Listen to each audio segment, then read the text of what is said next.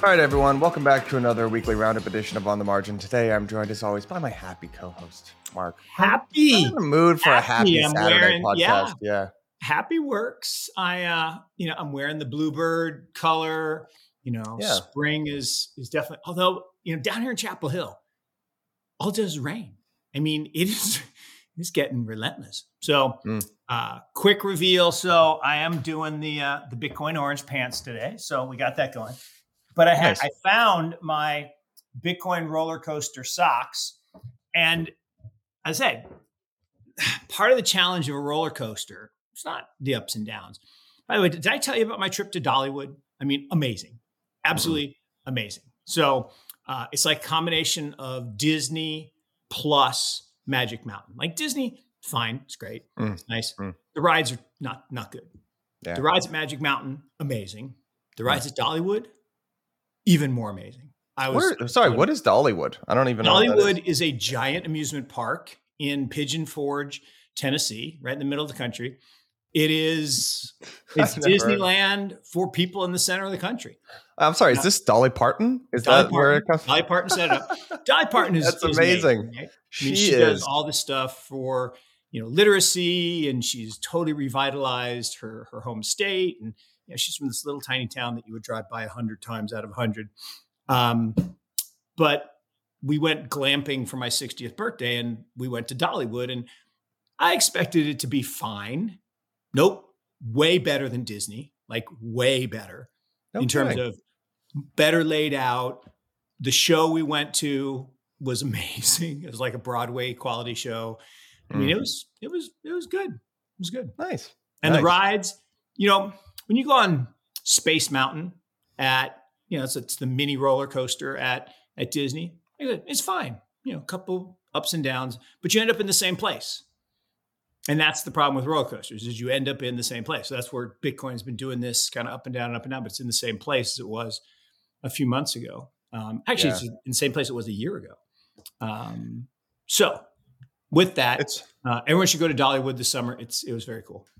Yeah, we're chopping. Bitcoin price is chopping. We can talk about that in a bit. I'd love to get your thoughts on. We heard from the Fed Whisperer. We had an article come out this week from Nick Timiraos at the Wall Street Journal. Whisperer, I like it. Yeah, I mean he's the Cesar Chavez of speaking to Jerome Powell. So so the title of this article is "The Fed Prepares to Skip June Rate Rise but Hike Later." So I actually didn't realize that there's the you can pause, you can hike, or you can skip, and it looks like we're in for a skip this June. So I'd be curious what you make of that, Mark.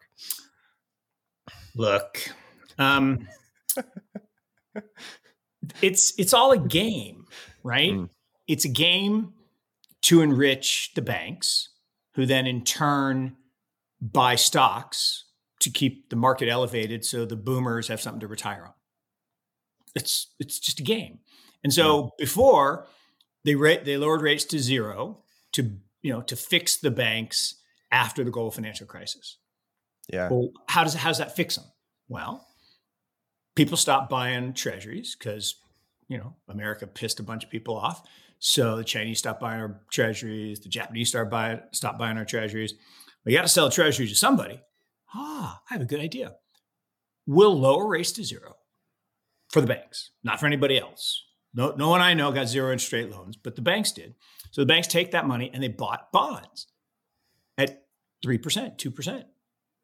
It's perfect riskless trade. You lever that up 10, 11, 12, 15 times.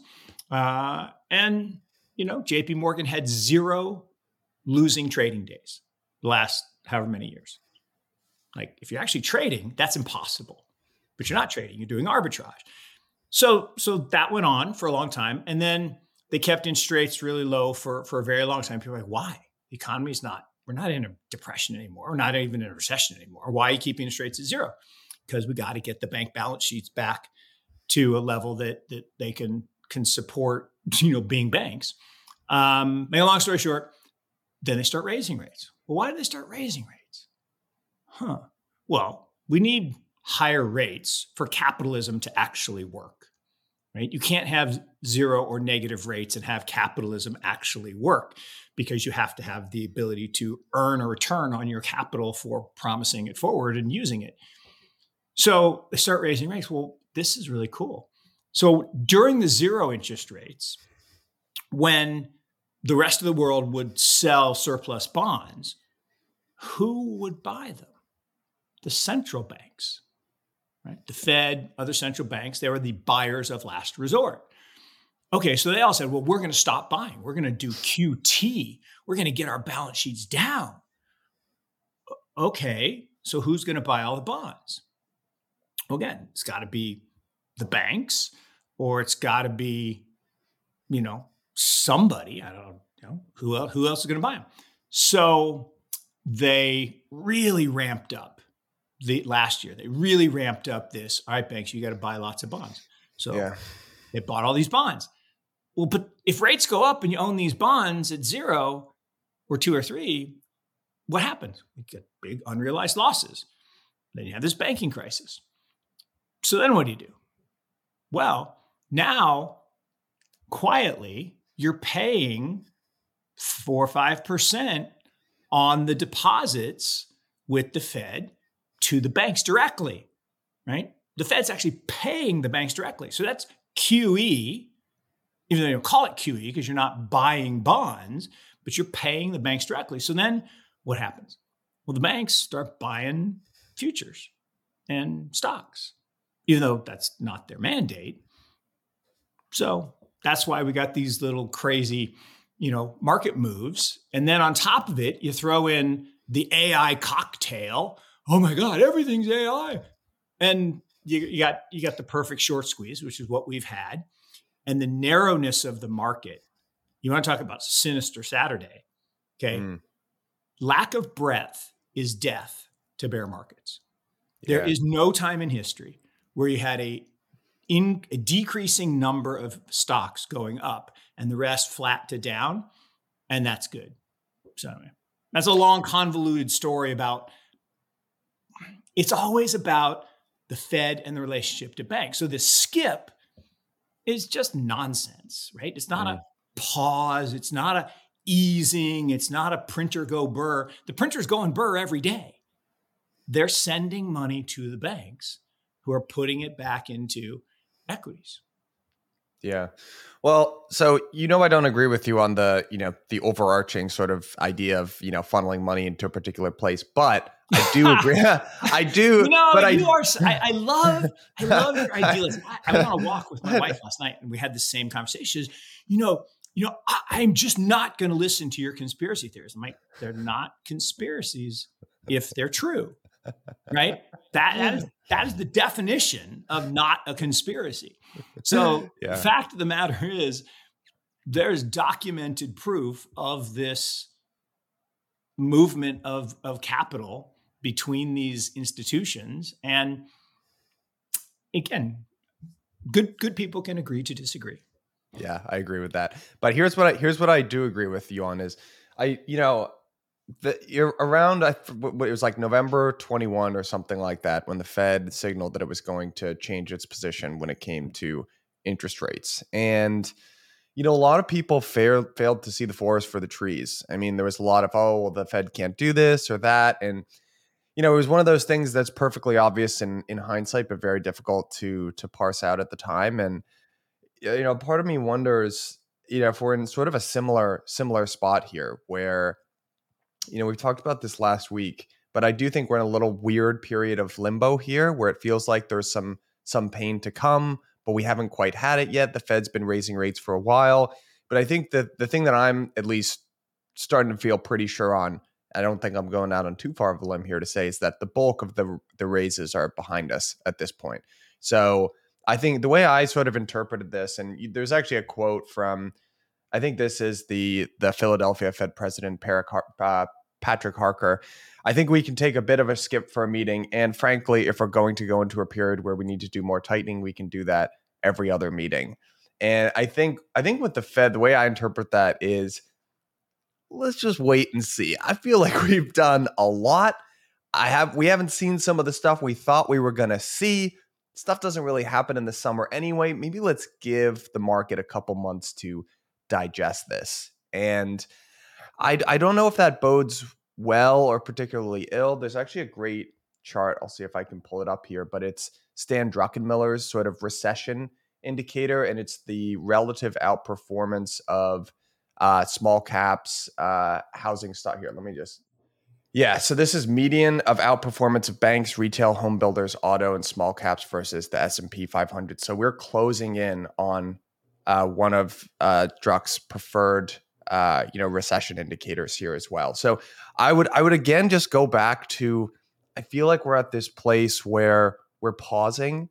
I think policymakers and officials are worried about the finally facing the music of the impact of the change in monetary conditions they affected many months ago at this point, and signs are looking relatively bad. And you can you can interpret that in a whole bunch of different ways, because sometimes there are long recessions after this when something breaks. Sometimes something breaks like COVID, and then the policymakers need to come in immediately and affect large change to make sure things don't spiral out of control. So it's just very hard to know what's going to happen here. But I sort of keep going back to this idea that we're in limbo. It kind of looks like there's this looming disaster, but it's unsure at this point how bad it's really going to be. See, I don't think it's hard to know at all. Right? Look at all of the data coming out from the regional Fed surveys. I mean, collapse, utter and complete collapse, indicating the PMIs are going down into the 40s, maybe even the 30s. I mean, we're talking really bad, ugly, shift backwards in productivity and in production and in GDP. And, here's the interesting thing. Rising rates are a sign of economic strength. Right? Just I agree. Right? Just think about it. The only way you could raise interest rates is if the economy is strong and can handle it and it's producing enough cash flow that it can pay off the debt. I mean, big problem. The government has to refinance a quarter of their debt in the next, I think, 12 to 18 months. It's currently at zero, like literally 0 point something. Now it's 5. The budget, that busts the budget. Like totally busts it. So that's interesting. Can I just underscore, Mark, because that's such an important point, why that is that rising rates are a sign of economic strength. Yield comes from growth. Those two concepts are interrelated. If you are growing as a business or as an economy, you can afford, right? You're financing yourself with credit, and you can afford, if your revenues are growing, you can afford to pay off interest, yield. Those two concepts are 100% one and the same.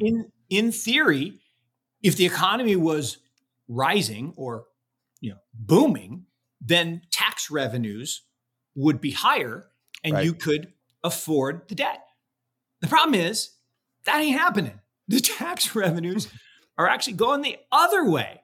And so the deficit just keeps going up. So they raise the debt ceiling. What kabuki theater nonsense is that? I'm glad it's behind us. But here's the interesting thing. Roller coaster. Back to my roller coaster. The Dow is precisely, like almost to the penny, where it was 1 year ago. Up, down, up, flat. Okay? The S&P, okay? Now, what's the difference between the Dow and the S&P? Well, the Dow is pretty narrow, 30 stocks, but it is representative of industrial America. It's kind of an old-fashioned kind of big, solid companies. It's got some tech companies, but not that many. The S&P is dominated by tech companies because it's capitalization weighted. So now 14% of it, 14% is 2 stocks, Apple and Microsoft. And it's up a smidge. It's up about 2%. Okay. And that's all because of this recent short covering rally. But because the NASDAQ is up 9%. So all of this is the gains really since January. And why did we have gains since January? Well, because the rumor, the Fed whisperer, oh, there's going to be a pause. And then they raise again. No, I swear there's going to be a pause. And they raise again. No, come on. I am certain now there's going to be not a pause, but a skip. So we have this illusion. And so all of the increase in stocks this year is multiple expansion. Earnings have gone down, not up. And you got an occasional company here or there, but generally speaking, earnings are down. So you got this crazy multiple expansion back to levels that we've just never seen. And look, NVIDIA set the bar. It used to be Cisco was the bar, right? It was the worst valued company in history in 2000. And, I used to talk about it. Like, to make a 10% return, it was going to take 300 years. Yeah. Which didn't happen, right? It went down 84% and it's still down 23 years later. And I tweeted out something last week about Intel. Okay. Right before 2000 bubble, Andy Grove was the Time Man of the Year. Chips to change the world. Wait, did that sound familiar? Chips to change the world. And Intel went from sub $1 to $120. I mean, went totally parabolic. Like, overlay the charts. They look exactly the same. Today, it's down 60%, 23 years later. So this idea that these parabolic moves are durable is silly. It's just people are innumerate. And it's not even that they can't do math. They don't want to do math. They're tired of math. They don't want to ever see math again. They got out of school. No more math. Okay, fine. But I'm in a debate this morning with this guy. There's this silly company. I shouldn't say it's a silly company. C3 AI. And they are not new, right? They've been around, I don't know, maybe even 10 years. Because AI is not new. AI has been around for old. 53 years. 53 years. And the C3 AI company has never made money.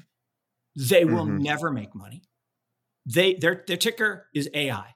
And so because their ticker is AI, when ChatGPT got released, it went ballistic.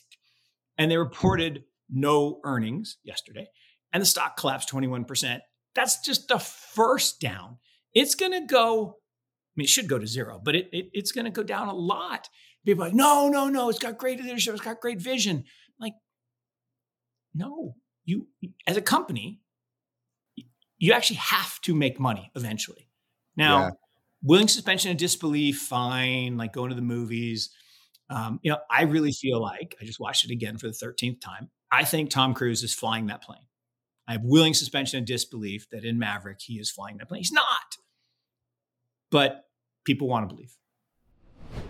Hey, everyone. We'll get back to the show in a minute, but just wanted to let you know that we've got our permissionless conference coming up. This is the one that we do with Bankless. It is the biggest and best conference in DeFi. It's going to be in Austin, Texas this year, September 11th through the 13th. If you've been in crypto for a while, you know that bear market conferences are the best conferences because those are the ones that all the alpha's at. This year, we've got a phenomenal lineup of speakers, and the topics that we're covering are insane. We're going to be talking about ZK Tech, roll-ups, account abstraction, MEV, app change, the whole suite of stuff. I cannot wait myself. So, because you're a listener of this podcast, you're also going to get a discount. Type in PODS20 and you're going to get 20% off your ticket. Click the link at the bottom of this episode and go get it now because prices go up every 2 weeks. Well, let's take a look at this. So if you're following along via video here, we're looking at NVIDIA's Q1 income statement. This has become a very popular way of visualizing P&L. And I'm not actually sure how I feel about it, but I guess it's interesting. You can look at the way they break out their revenue, which is data centers, gaming, professional visualization, automotive, OEM, and other. The vast majority of that is data center and gaming.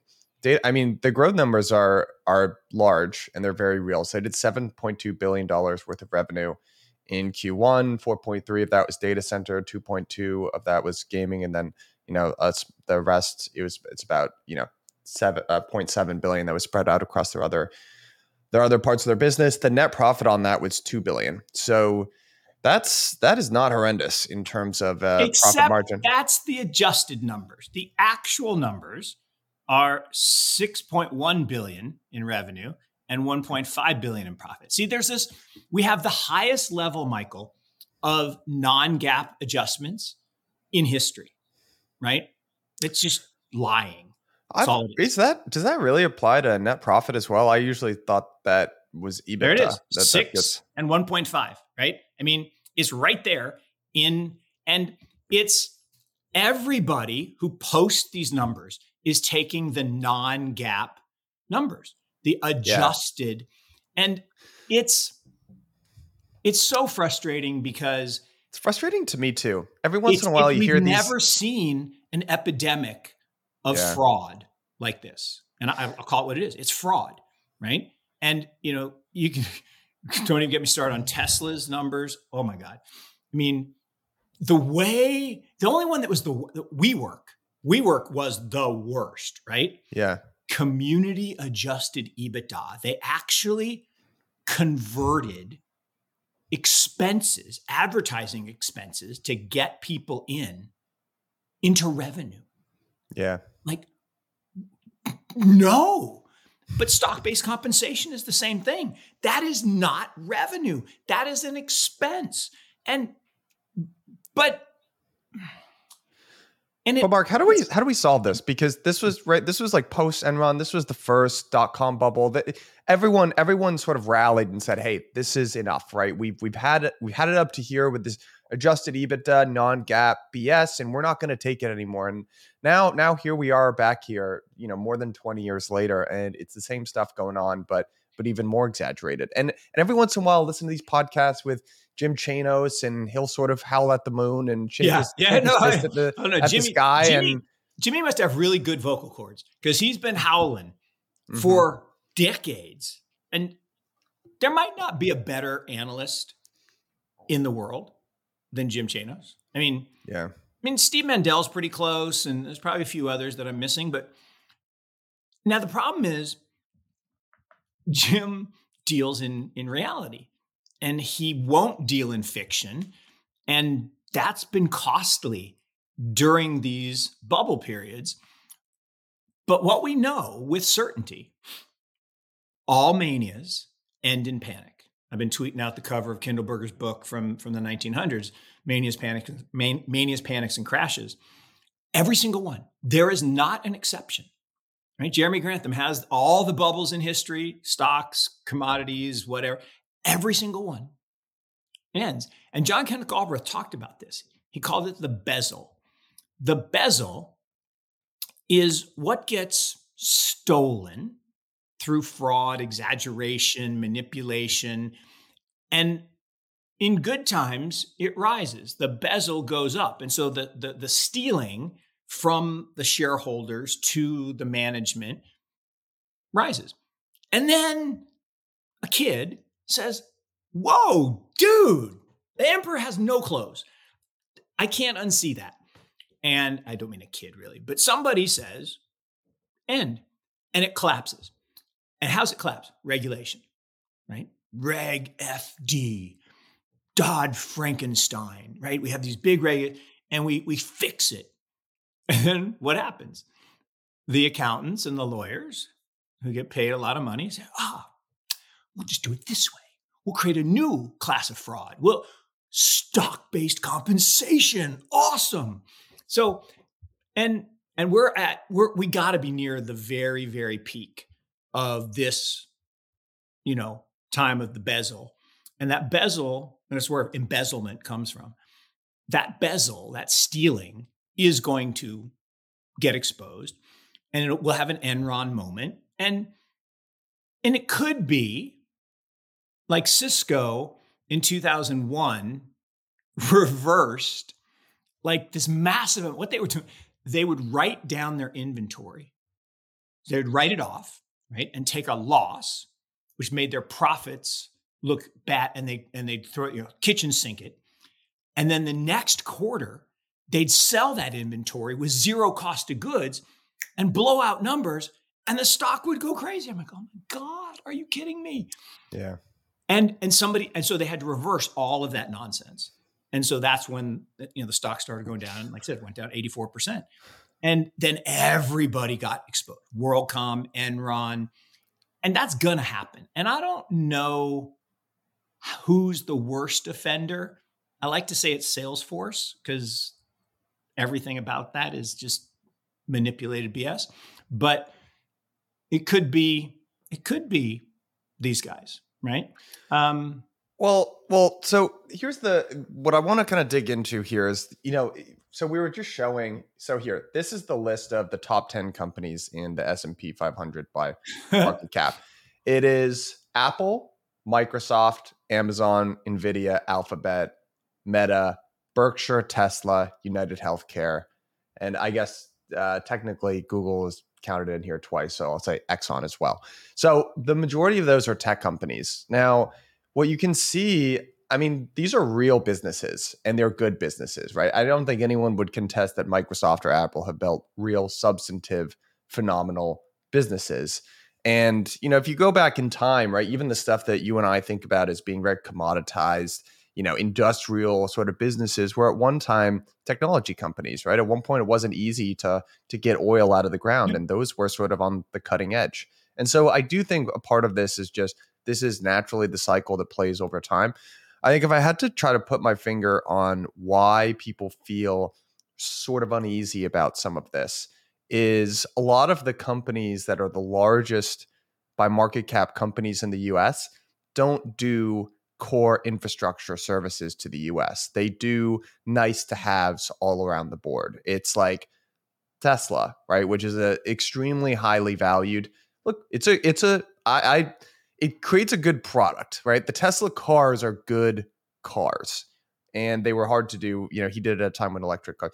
Same thing with something like Amazon. Amazon is, it's good. It's nice infrastructure, but it's sort of a nice to have. And I think that's where people get a little uneasy, and they look, and it does give a little bit of a house of cards feeling of, hey, are the companies that we're building over here, even to maybe drastically overstate, are these good, valuable companies, or are these the product of a low interest rate environment for the past 20 years? Mm-hmm. And if I had to try to put my finger on, I think why people feel uneasy about this, I think that's probably why. But then when you zoom out, I mean, this is just the wheel of technological progress sort of churning. I mean, this is what happened. And then I sort of do the reverse, right? Here's the problem. I mean, I don't disagree with you. Okay. Microsoft, okay, clearly a good company. Yeah. We all use their products. And the proof is they have $200 billion of revenue. It's a lot of revenue.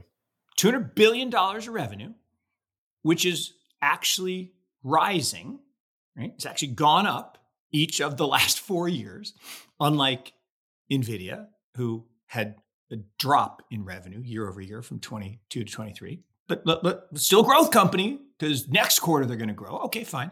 But they had a drop. Microsoft just goes up, and their profits are $72 billion. Okay. Now, $72 billion with a $2.5 trillion market cap, 36 times earnings for a company that's growing, but not growing super fast. Okay. So that's a little egregious. And we're talking about 12 times revenue.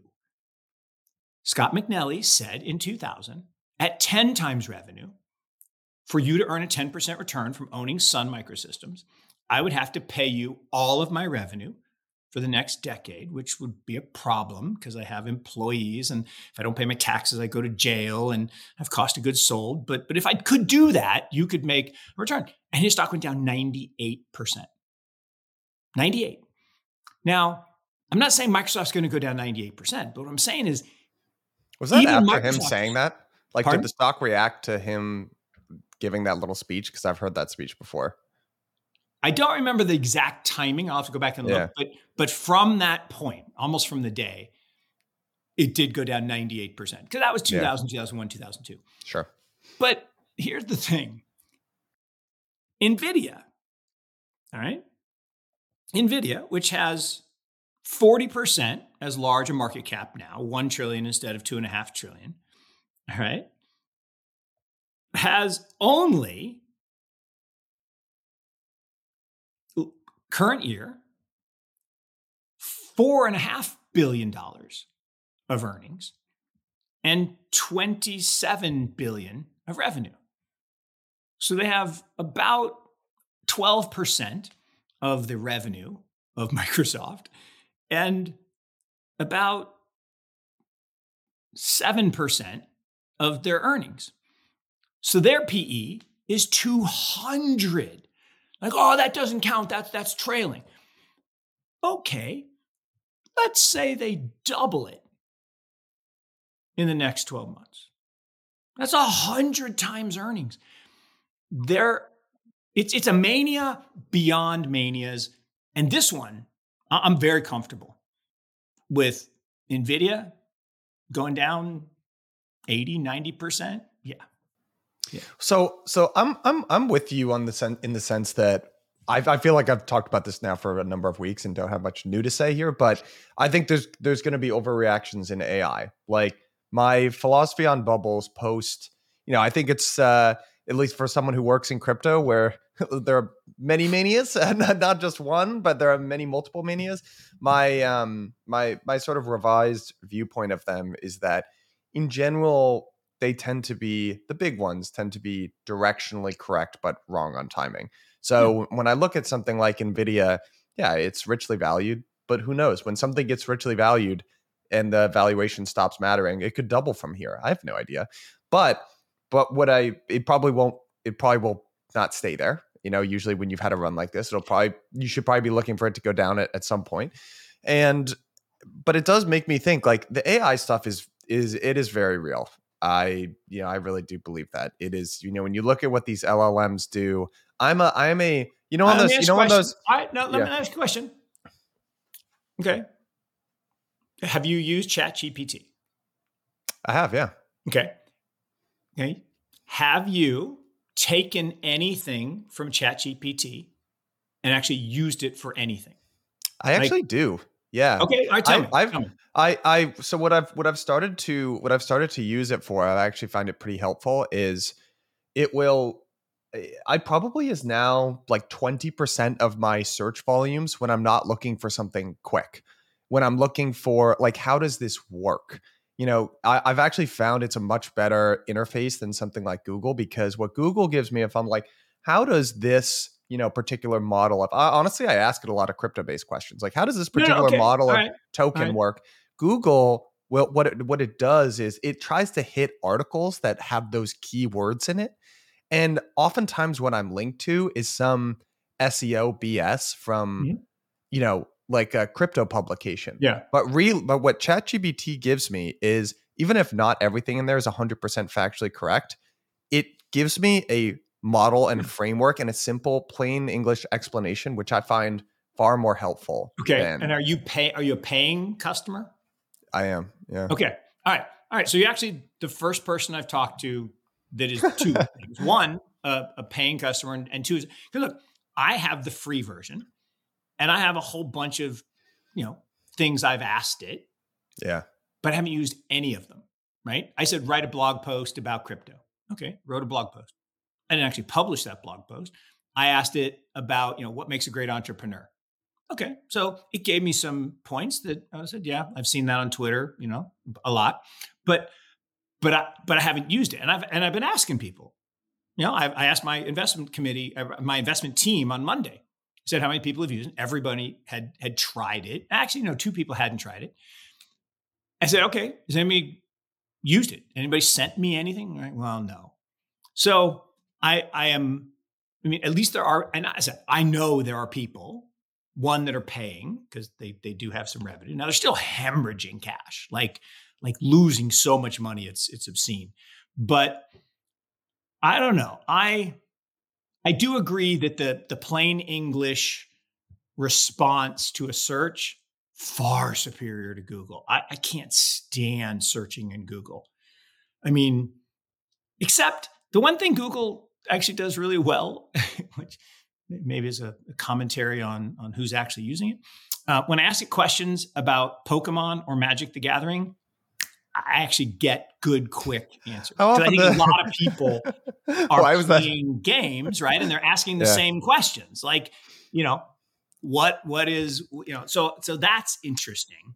But what I would gently push back on, and I mean this in the kindest possible way here, but you should, I think it's the youngs that are going to figure out how to use this tool effectively. And what I mean by that is like, I don't expect ChatGPT to like spit out a coherent answer that I can just like, answer me this question. Here you go. It's good for a blog post. What I found it useful for so far, and this is just me reading threads and I've kind of modulated how I use it, is so for instance, I'm trying to create content around LSTs in crypto, liquid staking tokens. Yep. And I look for metaphors. One of the big problems in, frankly, corporate governance in TradFi and also crypto is something called the principal agent problem, right? Oh, yeah. Which is there are principals, stakeholders, owners of the company, shareholders, and then there are the managers that act on their behalf, and their interests aren't always aligned. So you can ask ChatGPTs like, give me a metaphor for describing the principal agent problem in crypto. That I would, if me as a writer or a content creator, I'd be sitting there thinking, what's a good metaphor for this? And I'd like Google stuff and it spits out random. You put stuff like that into ChatGPT, it spits out useful stuff instantly. And it saves me a long time in coming up with these like metaphors and analogies to eloquently communicate a point. Excellent use case. Excellent example. And that's the kind of thing. And I would say I did get a similar experience. And so you're right. My knowledge base increased on a number of topics, but I actually didn't use the text. But that's okay as long as I got the idea. Because one of the things that I'm struggling with, and I'm sure it's in the disclaimer that no one read, and I think we talked about this last week. Like when someone says, "Write a hit song for Taylor Swift," and it spits out a song, and someone takes that, copy paste, sends it to Nashville. Somebody gets it in front of Taylor and says, "Oh, I like that." Yeah. Who owns that song? I think I would own it because I'm the one that used the tool. But I think in the fine print, OpenAI would say, no, we own that. I don't know. I don't know the answer. And somebody probably does know the answer, but. What's going on, everybody? Thank you for listening to On the Margin. I just wanted to take a quick moment to let you know about a very special offer that we have coming out of Blockworks Research. Now, many of you will probably be familiar with our platform, but Blockworks Research is the most blue chip spot to get research, data, governance, models, and a whole lot more about the leading DeFi protocols in the space. I've leaned on our analysts time and time again to explain complicated concepts going on in DeFi to me like I'm 5 years old. They can do the same for you. If you invest in DeFi or are just interested in it, it is an absolute no-brainer.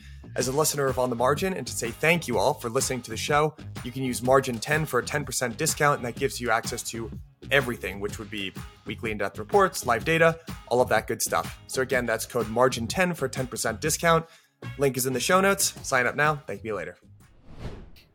One of the cool things I've found about these new technologies like crypto or AI is it sort of forces you to put new rules around schema that you've just accepted. So what AI is doing there, right, is it's running a, recursive sort of model on all these different types of things, right? And it's producing this thing.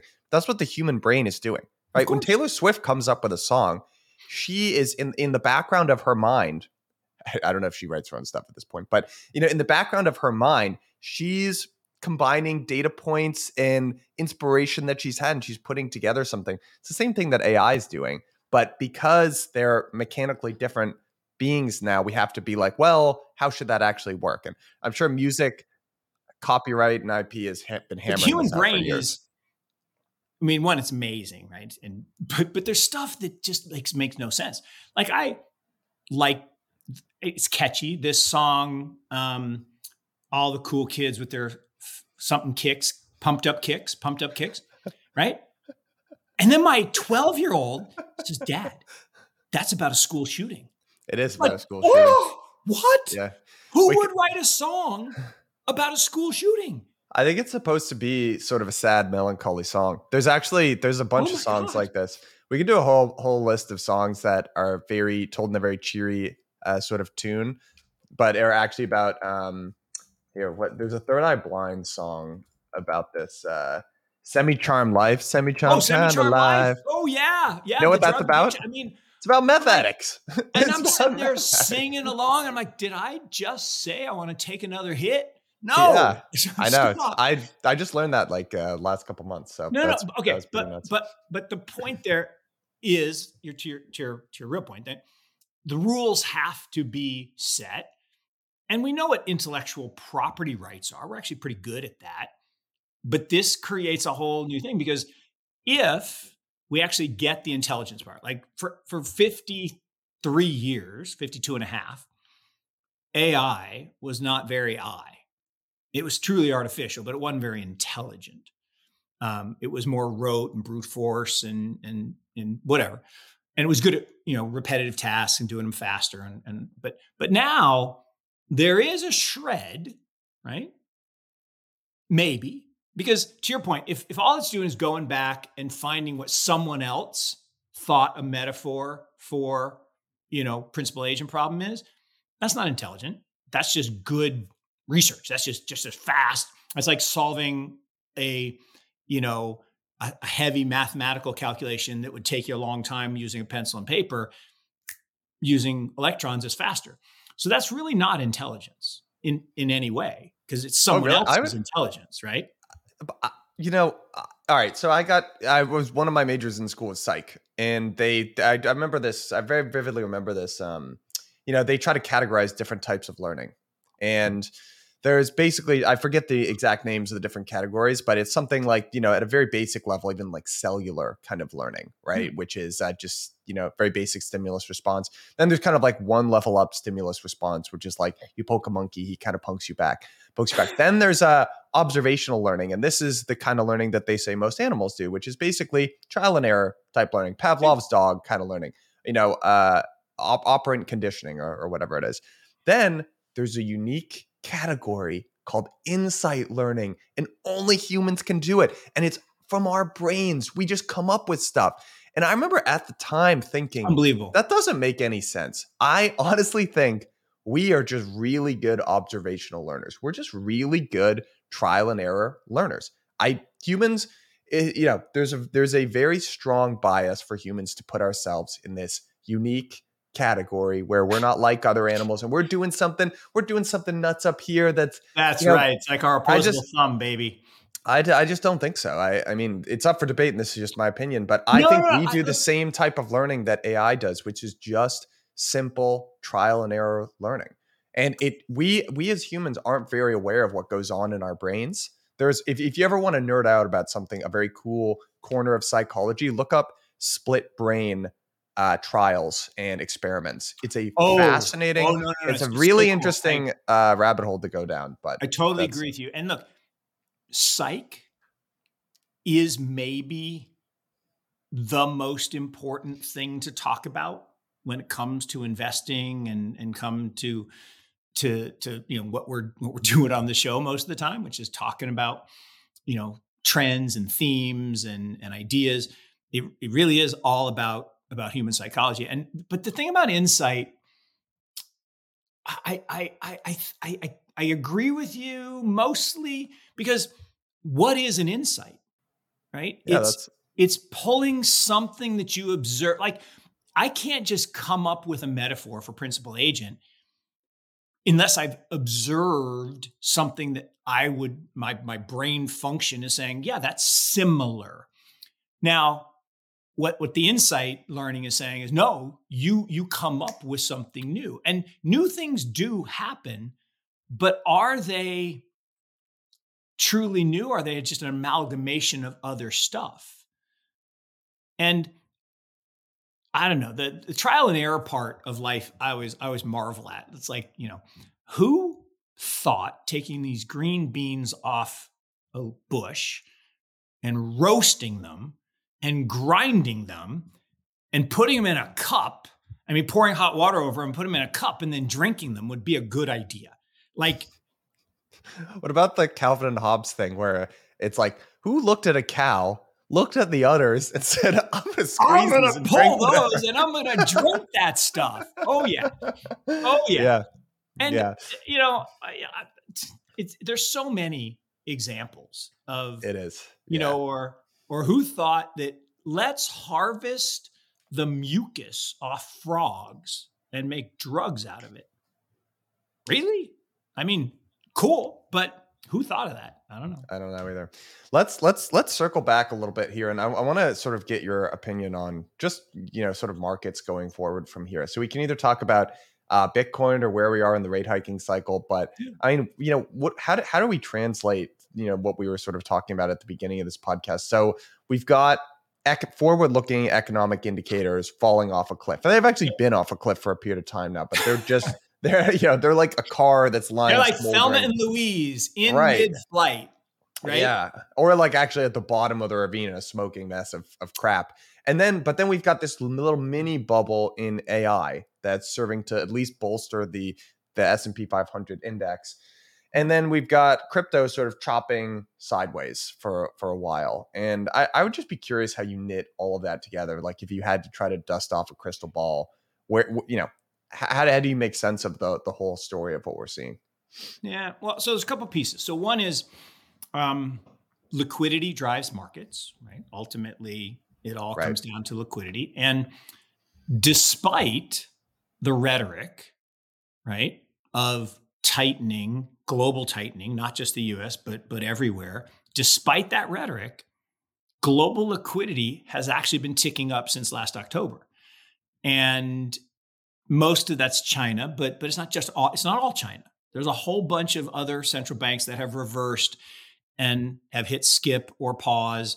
Some have started to talk about loosening, but so the money printer go burr is on low burr. It's not on maximum burr, but it's on low burr. And that finds its way into risk assets. And that's why, you know, since October, Bitcoin's actually up 100%. I mean, that's a lot. That's a lot. So that's way more than stocks, clearly more than bonds, because bonds got trashed. And curiously, to me at least, and I don't know if this is exactly right, I'll double check, but I think the year over year number now, no, not quite. We're about a week away from the year over year number for Bitcoin being positive, right? We're down about 10%. We were at 31 and now we're at 27. But, you know, pretty soon we had that big drop from 31 all the way down to 15 a year ago, June. And so we're going to have a 1 year trailing number that's going to look really, really good. And that was a reflection, I think, of the fact that people were super afraid because of, you know, we had, I went through this whole thing, right? My birthday last year in May, you had the frickin' Luna debacle, and then you had the Three Arrows fessing up, and then you had, you know, FTX trying to fix it, and then you had everybody going bankrupt. Father's Day weekend last year, that was the last cathartic drop.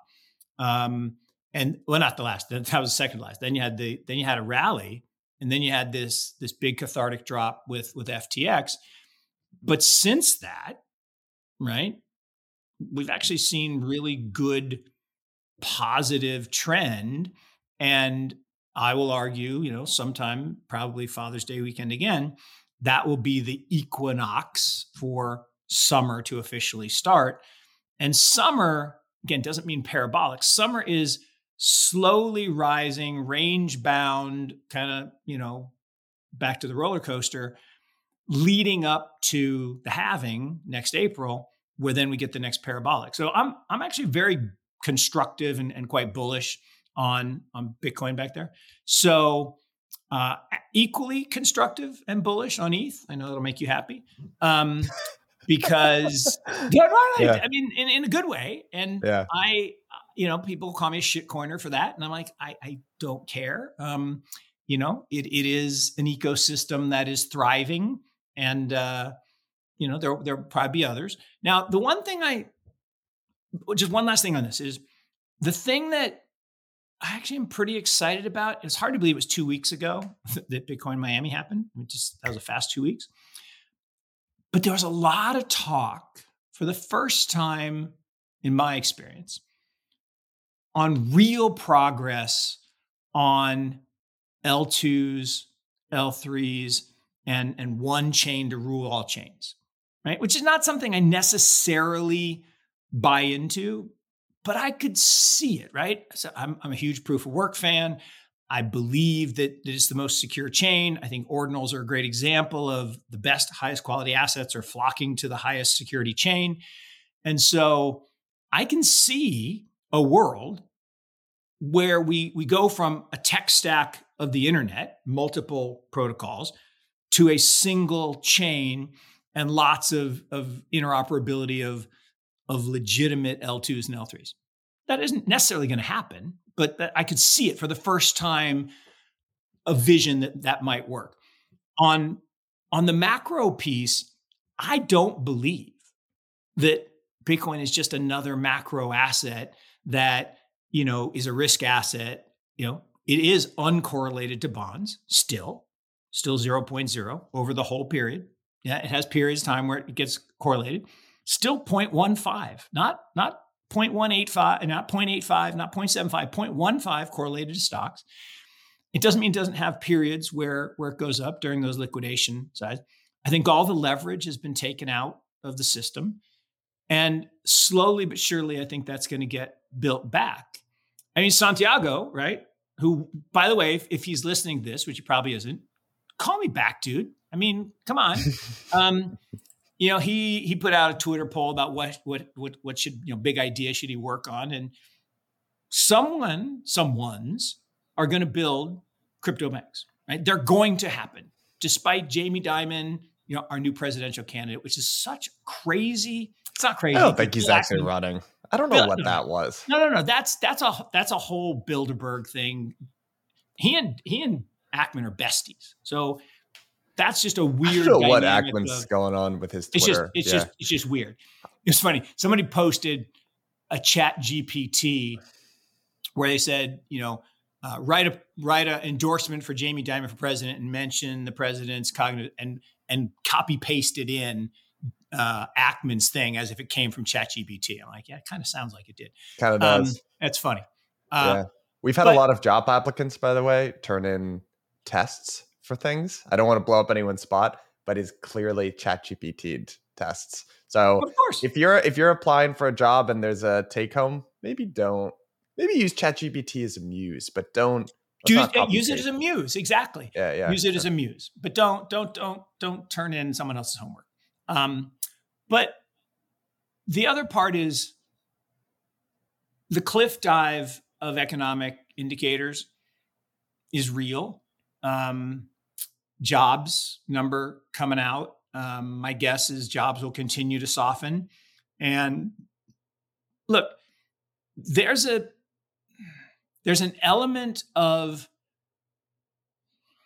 QE. I said this happening with the banks, but there's also an element of QE that's happening in credit cards. Credit card debt just passed $1 trillion. $1 trillion. Okay. That is a stimulus, right? If I can borrow on my credit card and go get on an airplane, which the airplanes are full, and I can go to a restaurant, the restaurants are full. That looks like economic activity, but at some point you got to pay that debt back. Credit cards are brutal, right? Interest rates are brutal. They're a trap for people who don't have the savings. So that's tough. The other one is student loan payment suspension gone. So now people got to pay their student loans again. That's going to take some capital out.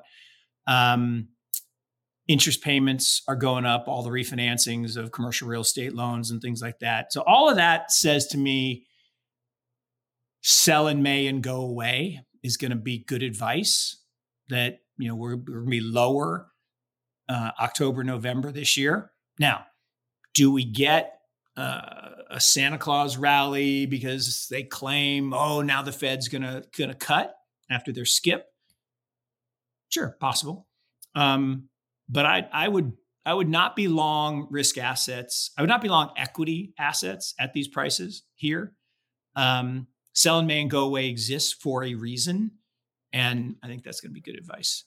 Mark, let me show you a chart, and I would love to see what this reminds you of, if anything. This Rorschach is test. Love it. This is the Bitcoin price chart over, let's say, the last couple of years here. Yep. Basically 2021 till now. What is this? Does this remind you of anything? This particular chart? Does it remind? Well, it kind of looks like a camel, 2 humps. Yeah, the camel with 2 humps sort of makes it a little bit difficult. Let me show you another chart, which is this is what it reminds me of, which is this bad boy. This is the classic chart that you've probably seen 100 times, the Wall Street cheat sheet psychology of a market cycle. Now, you've got this run up here, you've got capitulation, you've got a slight mean reversion before you get to the real depression and then disbelief. CMS tweeted this out. This is exactly what I think about it as well. I think we're at exactly this point right here, which is we've just had the runoff. We got a little bit of wind back in our sails. And then I think the good news and the bad news, if you're operating in crypto at least, is we're almost done. You're almost done. But the night is darkest before the dawn. And it would make sense. Markets do the thing, right, that frustrate people the most and lose people a lot of money. It would not surprise me if we had one more big leg down or grind down that really, I in the Blockworks offsite that we did in, I think, January of this year, Jason and I get out and basically, sort of gave a presentation of like how we're feeling and thinking about things. And one was like in a market cycle, especially for crypto, you have different enemies that you're facing each time, right? I forget what all the ones that we talked about were.